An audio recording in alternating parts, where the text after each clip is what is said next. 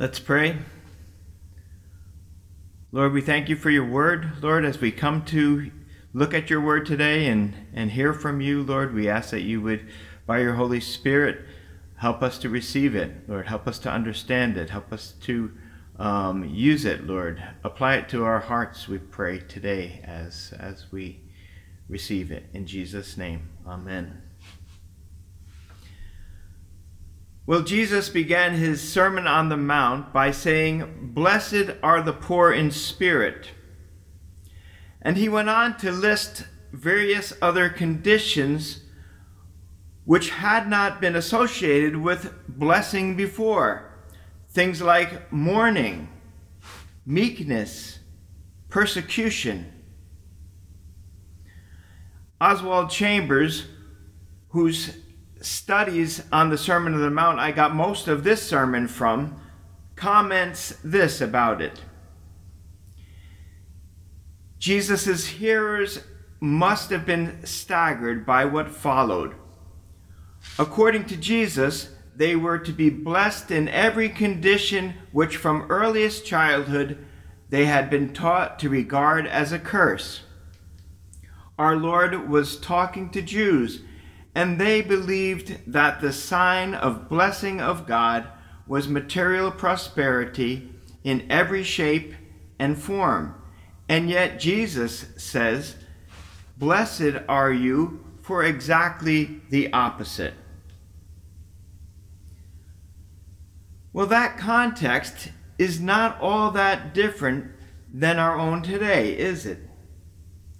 Do we not think the same, that we are blessed when we are happy, not when we're sad? That we are blessed when we are rejoicing, not mourning? Blessed when we are confident and assertive, not meek and vulnerable. Blessed when we are prospering and all is well, not when we are being persecuted. But Jesus says the opposite. Blessed are the poor in spirit. Blessed are those who mourn. Blessed are the meek. Blessed are those who are persecuted for righteousness' sake. Why are we blessed in such estates as those? For one reason, because in those states we have no hope in ourselves, and despairing of ourselves is what leads us to looking to the only Savior that there is, Jesus Christ. And when we look at him, he blesses us with more than we can imagine, with his secure promises of the kingdom of heaven, of ultimate comfort, of the earth and all its goodness, of righteousness, of mercy, and of seeing God and being the children of God. Jesus' Sermon on the Mount is strange. It seems so peaceful and loving, but it is also impossible for us to live up to. And it was intended to be so. It was intended to produce despair in the hearts of its hearers, and to produce despair in the heart of anyone who thought that they could live up to its ideals and try to, which is perfection, of course. But to those who realize that they cannot, Jesus' sermon is meant for something else entirely. It is meant to get them to cry out and to ask Jesus to make them what they cannot be, and to do in them what they cannot do themselves. That cry, of course, is the cry of salvation and the cry for the Holy Spirit. For it is only Christ in us, by the indwelling Holy Spirit, who can be what we cannot be and can do what we cannot do when we will to obey him. But for that to happen, we must first know Jesus as Lord and Savior, not just as the good and perfect teacher. And we know Jesus as Savior by being born again from above, as he told Nicodemus in John chapter 3. You see, Jesus did not come simply to teach us the right way to live. As Chambers says, he came to make us what he teaches us we should be. The Sermon on the Mount is a statement of the life we will live when the Holy Spirit is having his way with us.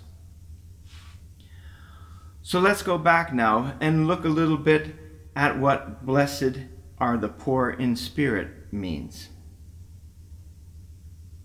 Does it mean blessed are the depressed? No, it does not mean that. Chambers tells us blessed are the poor in spirit means blessed are the poor in spirit toward God.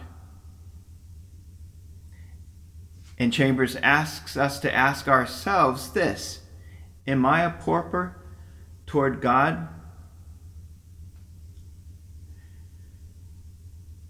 Do I realize that I cannot prevail in prayer? Do I know I cannot blot out my sins of the past?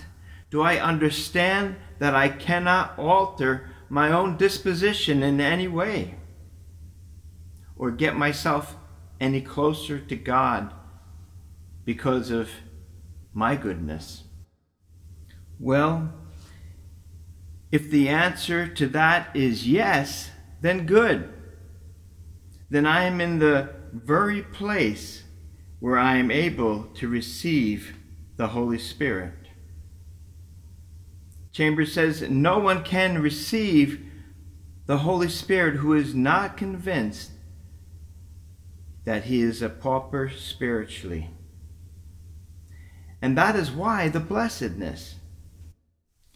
Realizing our spiritual poverty toward God and looking to him for everything makes us fit for the Holy Spirit. And without the Holy Spirit in us, it's impossible for us to be or to do any of the Beatitudes. Unless God gives us the Holy Spirit, we will fail every time we try. But he does fulfill his promise and give us the Holy Spirit. And as Oswald Chambers says, the Holy Spirit will remake us and bear us into a new realm. And the wonderful thing is, once we have the Holy Spirit, we can stop trying and start living in this realm, living by the Spirit in relationship to Jesus because of what Jesus has done for us. Recognizing Jesus' presence everywhere and in every situation, hearing his voice speak to us, the Holy Spirit bringing back the words of Jesus to us. And our obedience then is simply by his grace and his power, not ours. Chambers says this: herein lies the disproportion between Jesus Christ's principles and all other moral teaching. Jesus bases everything on God realization, while other teachers base everything on self-realization. He says there's a difference between devotion to principles and devotion to a person. You are no longer devoted to a cause, nor the devotee of a principle, but the devoted love slave of the Lord Jesus. And that's what happens when we receive Christ's promise, the Father's promise of the Holy Spirit, when it's fulfilled in us. Chambers goes on, no one on earth has that love unless the Holy Spirit has imparted it to him. He says we may admire him and respect him and reverence him, but no man can love God until the Holy Spirit has shed abroad that love in his heart. The only lover of the Lord Jesus Christ is the Holy Spirit. Devotion to a person is the only thing that tells. Devotion to death to a person, not devotion to a creed or a doctrine. That is what we see in those saints of old who we read about and admire, who gave their very lives for Jesus. That's what Chambers was talking about. They were not those who rose above everyone else because of their own goodness. No, they were those who rose above because they were poor in spirit toward God, and because of that, and because of realizing that, they depended the most on Christ and on his work and on his goodness. And they loved Christ to the end with the Holy Spirit's love that was given to them, which they received by faith and which they lived by. Saints, may that be said of us as well by God's grace and power. Let's pray.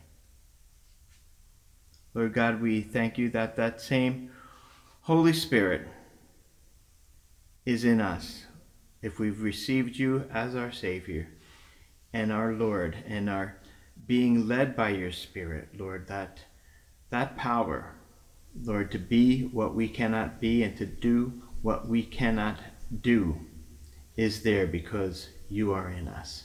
Lord, we thank you for this great mystery, Lord, that help us to live it out. Help us to grasp it by faith. Help us to walk in that faith, walk in the Spirit, so that we too can be your saints. We ask this in Jesus' name. Amen.